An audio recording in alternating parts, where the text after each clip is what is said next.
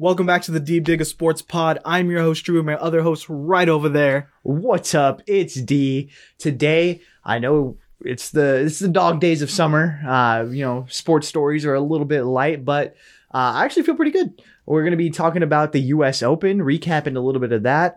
The NBA offseason is in full swing. But before we get into that, go ahead and hit that like button. Go ahead and subscribe to the podcast. If you're watching on YouTube, we have a full audio version. Take us everywhere on the go, Spotify, Apple Podcasts, all that good stuff. If you are listening on audio, hop over to our YouTube, hit that like button, subscribe. Appreciate it. Let's dig right in. We have a bunch of NBA news. It's pretty crazy right now. We got Bradley Beal getting traded, Porzingis getting moved in that. CP3 is a Warrior. What would you rate, before we get into the Warrior stuff really fast, Bradley Beal trade? What are you giving that? For which team? For which team? Go both. Who won? Well, obviously the Suns won because they didn't give anything for Bradley Beal. The only thing is, how are you going to put together a full NBA roster that is actually going to be capable for 82 games a season? So that's my one concern when it comes to the Suns. When it comes to the Wizards, you didn't get anything back. So it's like, okay, well, I understand what they're trying to do. They're trying to bottom out. Hey, let's tear this down to the studs and let's do it. I think it's more of like, let's dump Bradley Beal's cap space. Yeah, the Suns do get Beal, but in the long term, in 4 years, are you going to be like, oh, I'm so glad we're paying Bradley Beal $50 million a year, and we have KD, who's already aging, and he's been through a lot of injuries, and DeAndre Ayton, who we didn't want in the first place, and he's still on a big deal, and Devin Booker's trying to carry it all together with no bench. So it's... yeah, a win next year, but the years following, it's going to be kind of tough. And that's the one saving grace for the Wizards, is that they actually, I believe it's 4 first-round draft swaps. So they take the latter of the two. And so this Phoenix Suns team, we've seen, like, with all the KD super teams after Golden State, have a window of maybe a year or two where they can actually win it. And then it's a year of 2 of KD's just going to carry and the team is going to tank out. So that might save them as far as this window might be super small. Well, we could capitalize. I think on with that. the Wizards, though, it's like there's a plan to tank and then there's no plan at all. Like, I feel like they're just making moves of like, yeah, I guess we'll take that deal. And whoever's on the team next year, that's who's on the team. You're like, fuck it. Because I don't see any structure or plan of what they're actually building in there. They got a lot of second-round picks, a lot of pick swaps. I mean, Jordan Poole. Yeah, they're going to build around Jordan Poole. Let's talk that trade. I think everyone who's a Warriors fan is questioning Mike Dunleavy a lot right now, especially we just watched the draft live. Man, we're going to talk about that pick later when the dust settles. We'll talk about it a little later in this pod. We'll touch on it a bit. But just the CP3 fit, what do you think? It's like, I know I've told you this off camera, but it's like in the Mighty Ducks when they get that player from that other team and everyone fucking hates that player. And you're like, I don't know how this is going to work. Hopefully it ends up a Mighty Ducks situation where this guy becomes a key contributor for this team and he can go, but everything in my body was like, no! A lot of Richard Sherman comparisons. Yeah, except I think there was a longer history of me hating Chris Paul. And honestly, if they were to just shut him down after the regular season, completely fine. I don't want him ruining our chances at any playoff long runs. I just don't like Chris Paul as a player. I don't like his game. I'm not a big Chris Paul guy. I think this is all a move to get under that second tax apron next year. The way the new CBA is set up. And Draymond Green opting out of his deal. Jordan Poole dumping his money. This is what the move was really about. Dumping Jordan Poole's money. Because if he's not going to be the future of the team and he's not going to get along with our stars in Draymond, aging stars, that's fair enough. Yeah. Then he doesn't fit anymore, and we need to get that money off our books. CP3 is someone who potentially could help win next year. If he accepts his role in the second unit, and I think if he comes in small bursts and maybe even runs a few lineups as the point guard with Steph and Clay off ball, could be interesting. Could be something. Or even at the deadline, someone who we could flip into someone else. That'd be nice. That'd be nice. Now you're liking this move a little bit more. Yeah, but it's still a guy who hasn't been performing at a very high level for the past few years. And even before that, we've seen that he just wasn't a guy that could carry a team. And I know they're not asking him to do that, but it's like... Well, hey, to quote the Isaiah Thomas, I love expiring contracts. He has an expiring contract. It's going to be off next year. They're just trying a 1-year experiment. I think of it like the D'Angelo Russell to the Warriors move. Yeah. Where it's like, we have this block of money that we need to fulfill. And if we just let it walk away, we can't sign someone back because we're over cap. So we need to fulfill Jordan Poole's block of money with Chris Paul's block of money. Because you wouldn't be able to sign him in free agency. You wouldn't be able to get anyone else in a big contract in free agency. So trading Jordan Poole, you have to fulfill that money. You get what I'm saying? Yeah, I get it. But is it going to fit and is it going to work? Who knows? But I think of it more in the terms of the money. It makes sense. And maybe like this experience has like made it so that Chris Paul is, you know what? I'm not that guy anymore at all. Like realistically, I just got traded twice in like the span of 10 days. He's been traded like 6 times. So it's like, I know like I need to play second fiddle here. I could run the second team. And I think again, this is a superstar and a core of group that like is very unselfish. And so they'll tell him like, no, that's like what you have to do is this. And so I think if he was smart, he would become the next Andre Iguodala, accept his role as a bench player and mentor. He could play for another 4 years potentially and just be the mentor on the bench. And he wouldn't get shit on for being a bench role player in the Warriors system. No, I don't think he would. No one would be making fun of him for being a bench player. But if he makes a big stink and is like, yo, I got to get out of here. And he goes to like the T-Wolves and sucks. So like he's so I think this could go one of two ways. It's experimental. Hey, let's try and see if we can win with this for 1 year. And then all that money's off our books next year.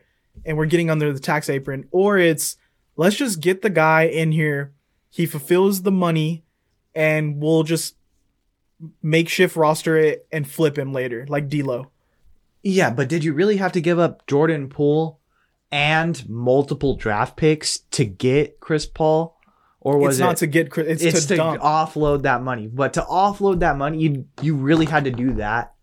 Like you don't think again like another mid-tier team would just take that. Here's the thing. In the new CBA, Jordan Poole's making a shit ton of money and teams can only sign maybe they can only pay maybe 3 guys. Yeah. So is Jordan Poole one of your 3 guys, possibly your number 2 guy that you're going to be paying all the money to, and then it's a bunch of minimums? And that's the thing. Like last year really, I think tanked his stock. If we did it 2 years ago, I think we could have got a better deal. Like maybe it would have been a discussion like Jaylen Brown, Jordan Poole, like they're both going to get max in their what they qualify. So maybe we flip that. Like something of that nature, or like a DeAndre Ayton. But now it's like, who's going to take this contract? Yeah, who's going to take this contract for this guy who plays reckless and turns over and was not getting along with his teammates? Yeah. So, I don't know. Let us know in the comments. Are you happy with CP3 on the Warriors? Do you think it's yuck, a complete failure? Let us know. Just to talk on the draft really quick, Warriors pick someone, and I got to look up how to pronounce his name. But Cam Whitmore was on the board falling for the whole draft. What do you think? What was the thoughts as that pick was about to happen? I knew that they weren't getting Cam Whitmore just because of during the broadcast of the NBA draft, they were saying like the reason for Cam Whitmore tanking in the draft was because he had really bad interviews. And then he impressed scouts at the combine, had really good workouts there. But his individual workouts did not go great. So I already knew just based off of the Warriors track record, they are not going to take a low effort guy who doesn't really care about basketball as much as the rest of the team. And so if that's the vibe that Cam Whitmore was giving off, they were not going to do it. So Warriors with the 19th pick draft Santa Clara's Brandon Pojemski. So another guard to add to the team. I think that's like our 7th guard on the roster. I know we have like Ryan Rollins waiting in the wings. They were talking about bringing up Lester Quinones, who spent a lot of time with the team last year, giving him some minutes. And then obviously we have GP2, CP3, Clay, Steph. It's just guards on guards when it's like, okay, Cam Whitmore, he has questions, but he's a big body, athletic guy. And what did we get? We were too small, way too small. And I even think Whitmore would fit if we kept Kuminga alongside Kuminga. And man, one thing is like, Steve Kerr will not play a guy he does not trust. And by all accounts, from what we heard in the NBA draft, like coverage, a lot of teams just did not trust the guy, Cam Whitmore, to be ready to play and to be like mature enough to handle the NBA. And so it is pretty concerning with a guy who is projected to be the number 4 overall pick is dropping like a stone. So I get where you're coming from. Like, we just needed bodies, but at the same time, like, you can't miss on that pick. And it's not even that. I was like dead set. We need Cam Whitmore. Like, if we got Keegan Murray's brother there, if we got the kid at Ohio State, if we drafted any center, like, I just wanted size there. And now, veteran minimums, who's coming, you know? Yeah. And that's the thing, too. It's like, okay, now who are you going to get for cheap? And that's going to be a viable option to maybe, if Draymond leaves, start. Yeah. Like, that's the big kicker here. Draymond kind of has you by the balls. Like, he can kind of call his shot and be like, cool. Because if you're the Warriors, like, what are you going to do? I mean, Kuminga moves up and then... Steve Kerr doesn't even like Kuminga. I know, that's the thing. I wouldn't be... I know everyone's talking about, Kuminga now is going to have a greater role. I think Kuminga's getting moved. I mean, don't quote me on that because we're recording this. We're recording this right after the first round of the NBA draft, and something might happen. Yeah. In the next couple days, but I think he could get moved, Kuminga. I'd be surprised. I think they have to wait it out and see what happens with Draymond, and I think that's going to be a key piece, not just for the Warriors, but for a lot of the NBA, depending on where he goes. I think he's going to stay within the West. I'm thinking Lakers if he does move out of Golden State. Honestly, I really, with this roster construction right now, I wouldn't really care. Like, let's bring in Draymond back. Let's sign a bunch of good veterans and let's just try to win it next year. Because I'm getting a little frustrated with which guy's going to be the future of the team? Like, well, because you drafted a bunch of you get those questions when you draft all these players and then you prop them up.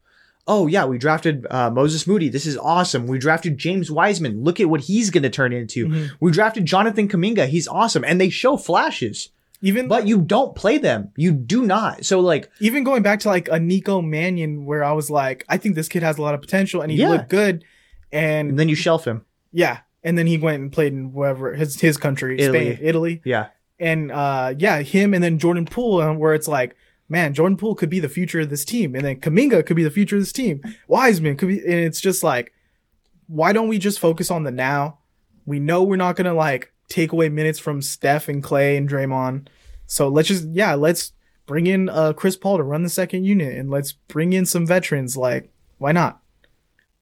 We'll just see how it shapes out. I think Chris Paul's going to be unhappy. It's feeling like an awkward roster. It's feeling like that year where Clay was hurt and it was like a bunch of like Willie Cauley-Stein and Eric Pascal and things like that. And it's going to be like last season where we just run out of steam. Well, look at like what Chris Paul does. He's a slow, methodical, I'm going to pick you apart point guard. That's not what the Warriors fucking do.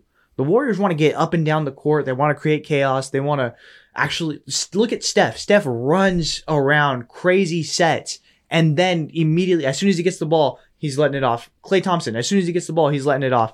Chris Paul just doesn't fit in with that. But we'll see. Again, he leads in he's a very good point guard when it comes to that. He's going to have some of the best shooters around him. Maybe it's going to fit, but who knows? Let us know in the comments. How do you think the Warriors draft went? I mean, I'm not knocking the pick, Brandon Pojemski. I got to remember the name. Pojemski. I'm not knocking him, but it's just like, man, another guard. Could have used some more size. Any size, but let us know in the comments what you think about Pojemski, what you think about passing on Whitmore. Really quick, let's talk about golf. Yes. Last weekend, how was it? Oh man. So the US Open happened.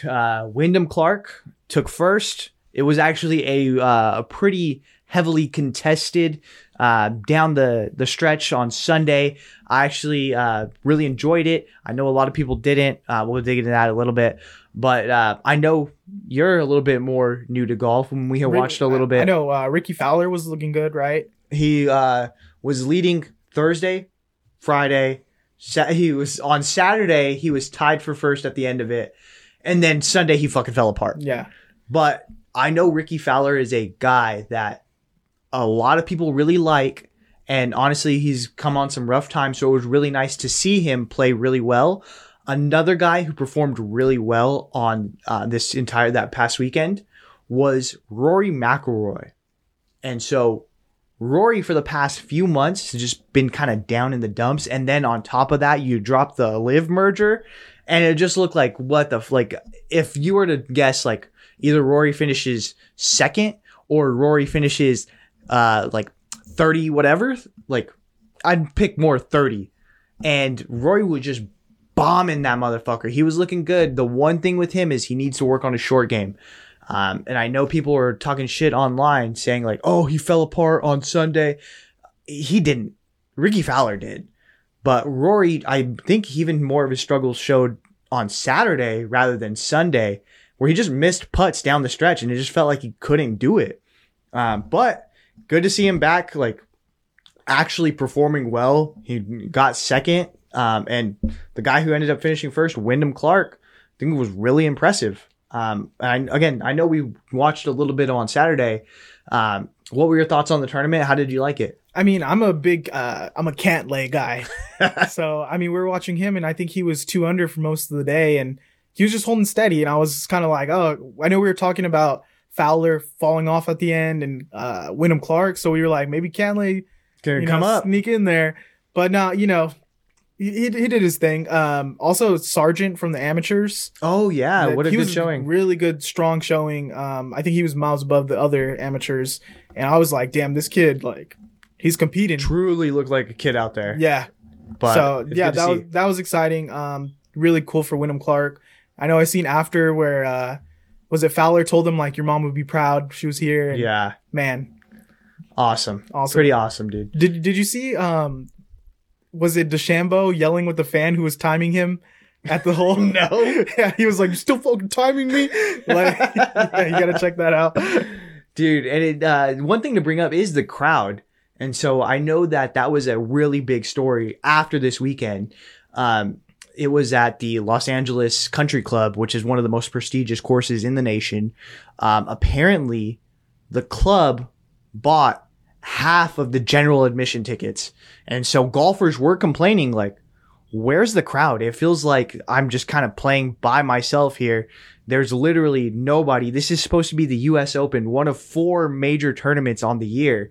So pretty embarrassing showing from the course in general. Yeah. And I know like even before this course, Brooks Koepka was talking and he was like, knowing US Opens, it's going to be hard course. So I'm expecting the winner is going to be 6 under, maybe 5 under.